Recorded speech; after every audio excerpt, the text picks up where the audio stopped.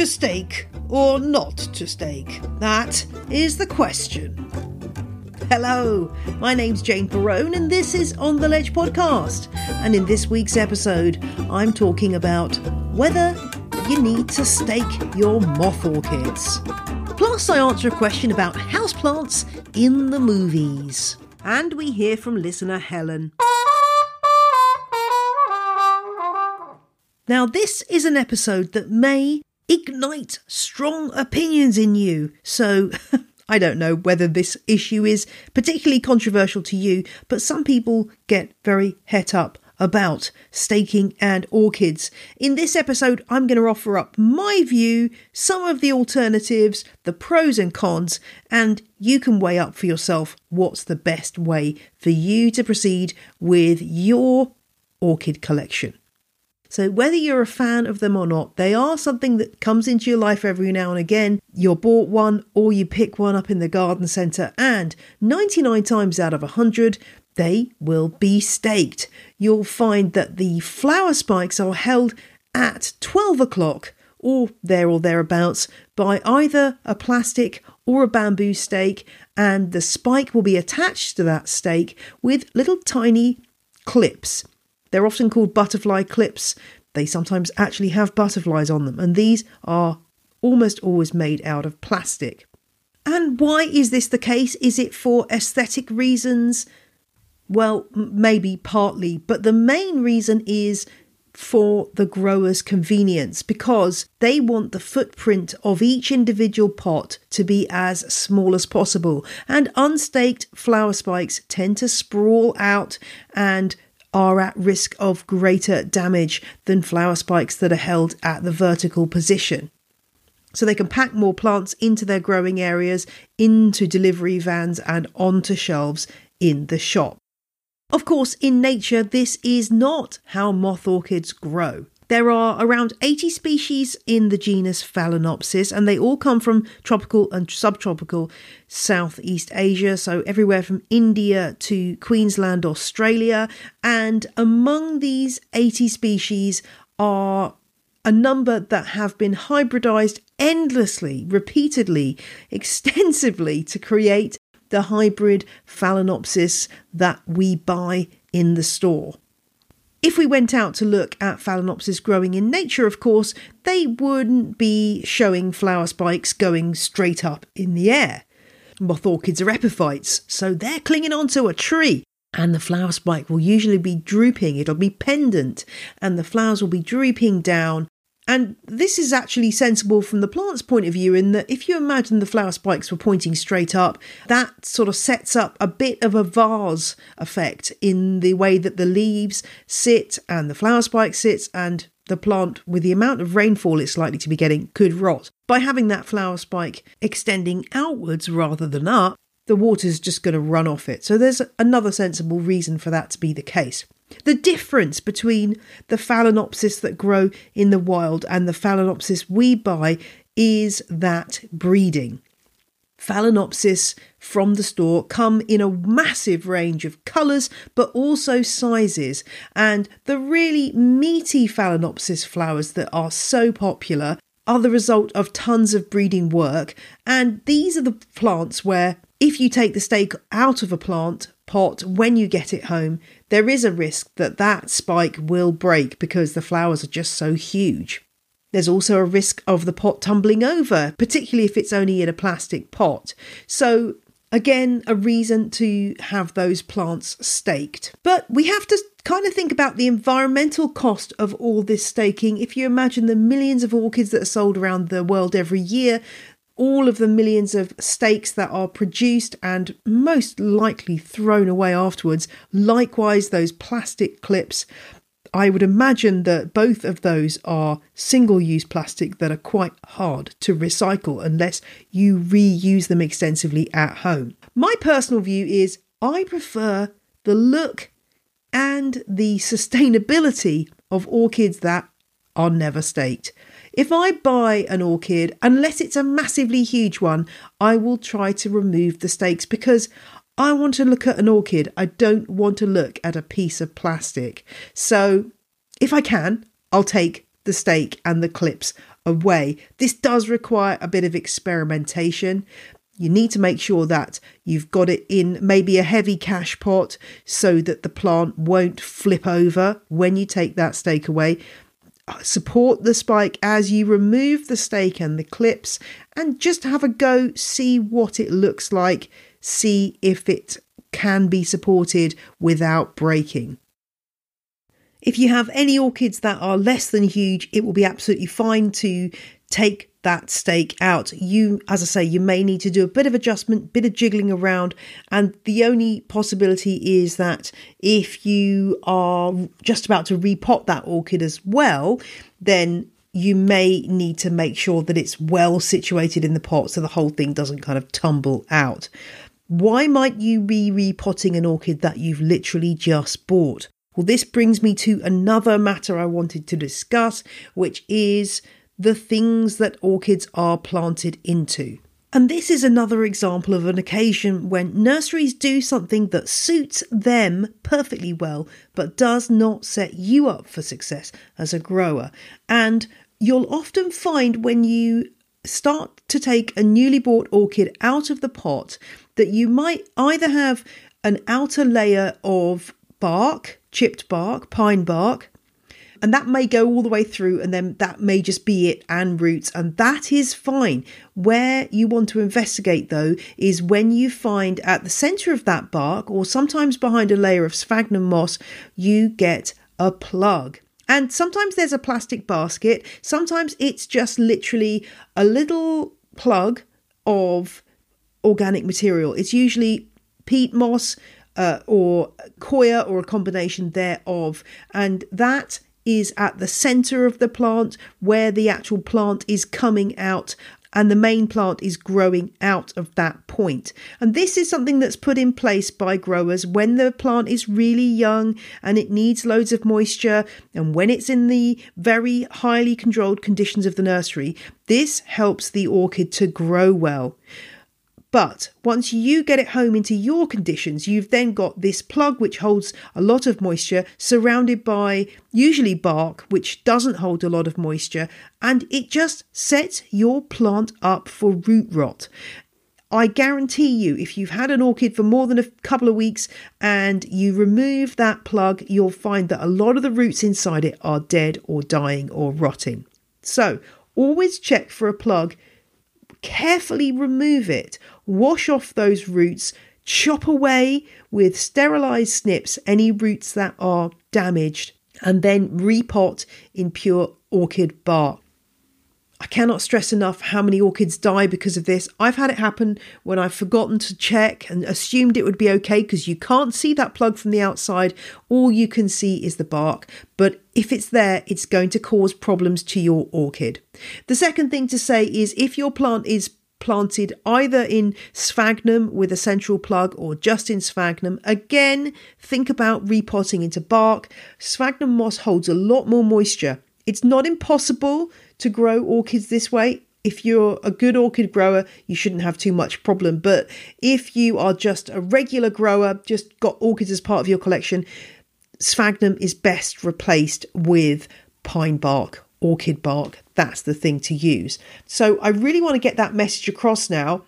I can understand why the growers do it, but for us at home, it results in a massive amount of waste and orchids that are thrown away because they just won't last with this plug of organic material around the roots that ends up eventually holding on to too much water once the plants are mature and in our homes. So that's my little warning about those plugs.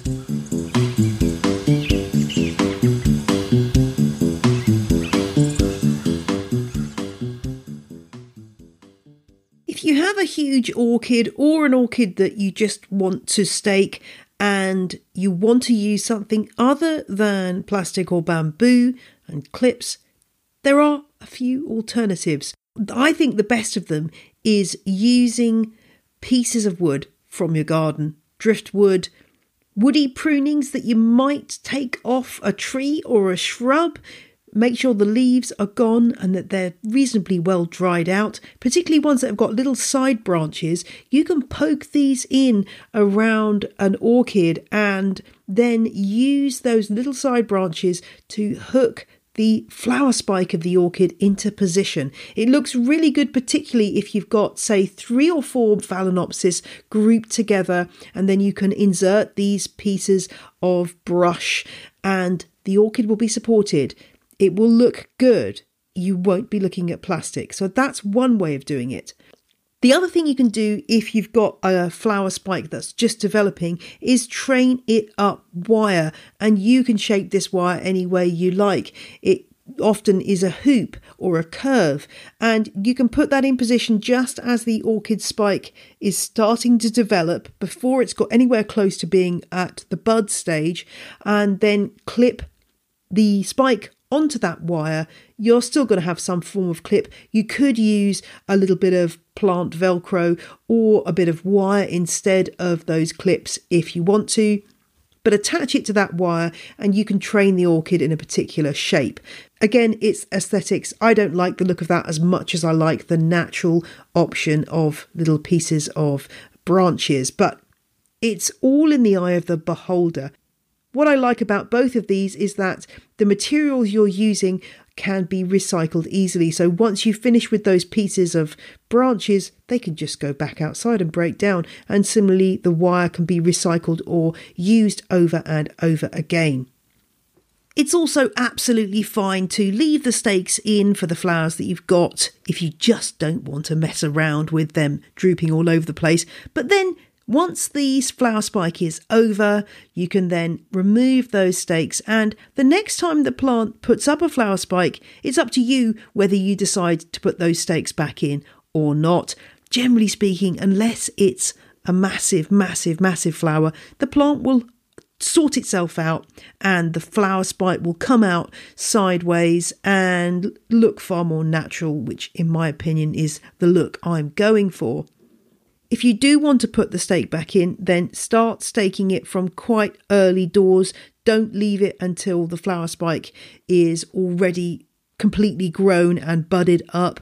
Do it when the spike is just emerging and you've got a kind of a 5 centimetre growth on it. You can put the stake in and put the first clip on, and then as the spike grows up, you can add further clips as necessary. So there we have it, my thoughts on orchid staking. If you've got a view, I'd love to know what you think. Do drop me a line to ontheledgepodcast@gmail.com. And if you've experienced one of those death plugs, I feel for you. And the campaign starts here to ban the death plug. I should say also, they don't just exist in orchid pots. You may find them in lots of other houseplant substrates. I've seen them in things like begonias and aroids. They do get around. So something to look out for. If your new plant is not doing well, check for a death plug. Now on to question of the week. Now, I'm afraid that my brain has managed to mislay who asked this question, but I did have a question from someone somewhere asking about a plant that appeared in the background in the movie Oppenheimer. I haven't seen it. I did see Barbie, but I didn't see Oppenheimer because right now I don't think I can take that level of sadness. But apparently there is a scene where the plant Monstera adansonii is visible in shot. Good spot to whichever listener took the time during the watching of that movie to spot a particular species of houseplant. So this film is set in 1939, just in case you're unaware of it. It's a biopic that tells the story of Robert Oppenheimer, who invented the atomic bomb. So yeah, that's the reason why I wasn't quite ready for that level of sadness. Anyway, 1939, is it accurate that a Monstera adansonii, sometimes known as a mini monstera, or the five holes plants, or Adanson's monstera, Is it realistic for that plant to be pictured in 1939? Now, I have a lot of old houseplant books dating back over the years, and I spent some time this afternoon looking through all of them, and none of the ones that I had that dated, further back than the 1980s included mentions of Monstera adansonii. I don't think this was a popular houseplant at that time. That's not to say that it wasn't known to Western botany at that moment. It was first scientifically described in 1830. This is, by the way, a plant that's native to Mexico and also Central and South America. It's a plant we've known about for a really long time, but I don't think it would be something that a general person in America would have in their home at that date. I did have a look on Google Books to see if there were mentions of this species in the houseplant books that I may not have a copy of. I did find it mentioned in things like herbarium documents from the 1970s, but it was all very specialist academic works rather than anything of the more widespread, general interest houseplant books. And I should say also that I looked under its other now defunct scientific names, which include Monstera pertusa, Calla pertusa, and Dracontium pertusum. So I couldn't find any further hints that this was a popular houseplant by searching under those names either. I'd love to see a still of this plant actually in the film, but maybe some sharp-eyed listener can supply that. But I suspect that this is a case of plants being supplied for the set and nobody taking the time to figure out that that plant just wouldn't be in circulation on that date. I'd love somebody to prove me wrong. If you know that I'm talking absolute codswallop, please do get in touch and tell me. But I'm just really glad that there are listeners out there who, like me, while you're watching a film, will be looking at the plants in the background and saying, nah, I'm sorry, but Zamioculcas zammifolia, you just wouldn't be having that in a 1980s sitting room because it wasn't in general circulation at that time. These are the kind of things that I love to bore my family with and indeed can now share with you. Well, that's question of the week done and dusted. If you've got a question for me, please do drop me a line on theledgepodcast@gmail.com is the best way of getting in touch. Love to hear from listeners. And now it's time for Meet the Listener. This is the feature where one of you gets to answer a set of questions that reveals more about your planty life. Over to Helen. Hello to Jane's listeners, I'm Helen. I'm a 44-year-old mum of two living in North Devon in England. I have a very large houseplant collection and I am particularly into propagating. My houseplant obsession was taken to a whole new level last year when I was lucky enough to be able to open my very own houseplant shop in my local high street. When did you get into houseplants and why? So I always had quite a few houseplants sort of hanging around the place. Jade plants, a couple of orchids, a couple of Tradescantia. They never really did a lot for me, but unfortunately a few years ago my mother passed away. I found during that time that I was drawn to my plants a bit more. I was taking care of them a bit in the evening, doing a bit of propagating, a bit of repotting, and I just found completely by accident that it would just switch off my brain from all the stress and grief that I was going through at the time. So I started doing this more and more. I found it incredibly therapeutic.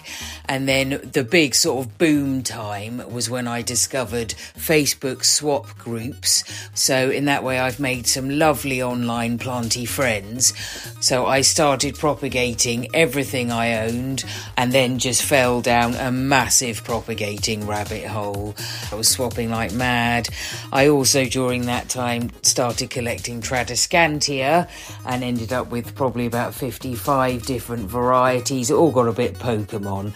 And now that my life is a bit more settled, I think it's so special that when you look after a plant and you try and give it everything it needs, just the fact that it actually rewards you by putting out beautiful growth, I just find that so rewarding and incredibly satisfying.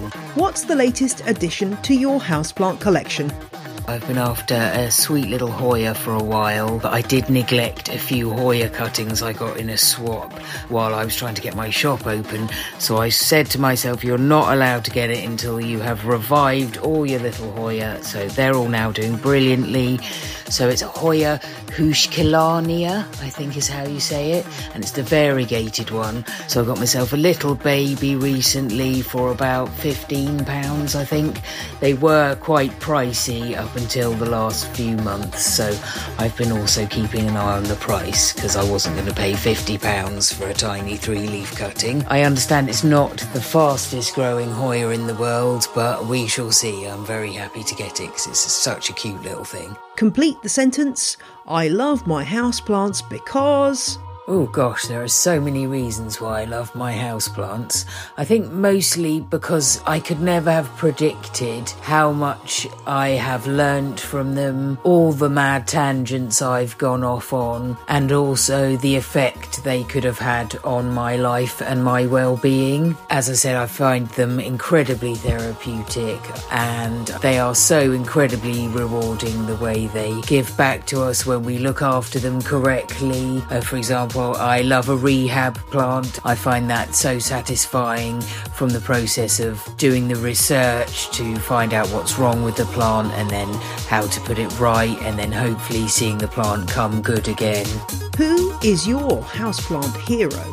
So I've got a few houseplant heroes, but if I had to name one, it would have to be the lovely and charming Sydney Plant Guy. You can find him on Instagram and his very informative videos on YouTube. So I find him absolutely fascinating because he puts all his aroids on huge moss poles. They grow to the most incredible height, and they get these enormous, huge split leaves like they do in nature going up, because we all know they're epiphytic, so they grow up these huge trees getting closer and closer to the light. And the way he manages to replicate that in his home, I think is just incredible. And what I really love is that, yes, there's quite a few rare plants, but mostly he's doing these with really commonplace plants that you could buy for £5 or £10, chop and prop them a bit, get them up a pole, and he does this amazing chop and extend method, which I know that there's a few content people on YouTube who do that, but it's absolutely fascinating to watch. He is so infectious and enthusiastic as well, so he's an absolute pleasure to watch. Name your plantagonist, the plant you simply cannot get along with. It's a bit of a strange one because I'm sure it's nothing people would consider to be tricky or diva-ish. It's actually variegated Swedish ivy, Plectranthus coleoides, I think it's called, so the variegated form. I have no problem with the green one, but I have tried a few times now to keep it at home as a house plant. Whether it just really wants to be outside, I don't know. But I always find it's fine for a while, and then it starts to go brown at the edges and it starts to get sadder and sadder. I've tried everything. I've tried more water, less water, more light, less light, really free draining soil or more water retentive soil, and I don't know what it is.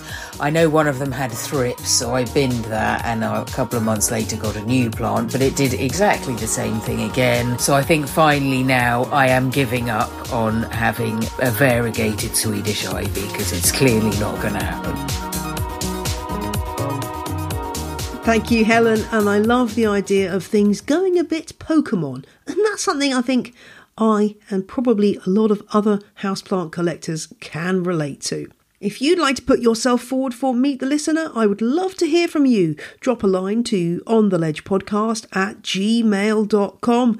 And Tell me a bit about yourself, where you're from, what you like to collect, and how you feel about your plants, and we'll get you on the show. And don't forget to subscribe to The Plant Ledger, my weekly email newsletter about houseplants. It's not just an email version of this podcast. This week I'm talking about the new John Lewis ad, which stars a very strange Venus flytrap.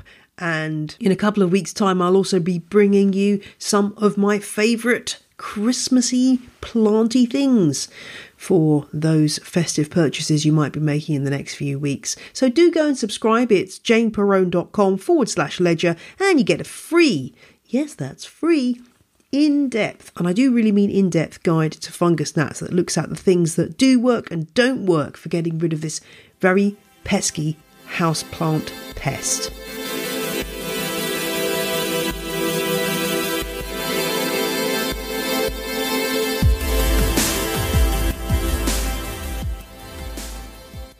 That's all for this week's show.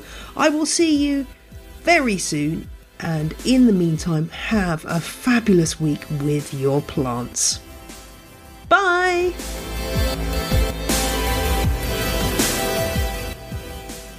The music you heard in this episode was Roll Jordan Roll by the Joy Drops, The Road We Used to Travel When We Were Kids by Komiku, Chiefs by Jazar, and Enthusiast by Tours. All tracks are licensed under Creative Commons. Visit the show notes for details.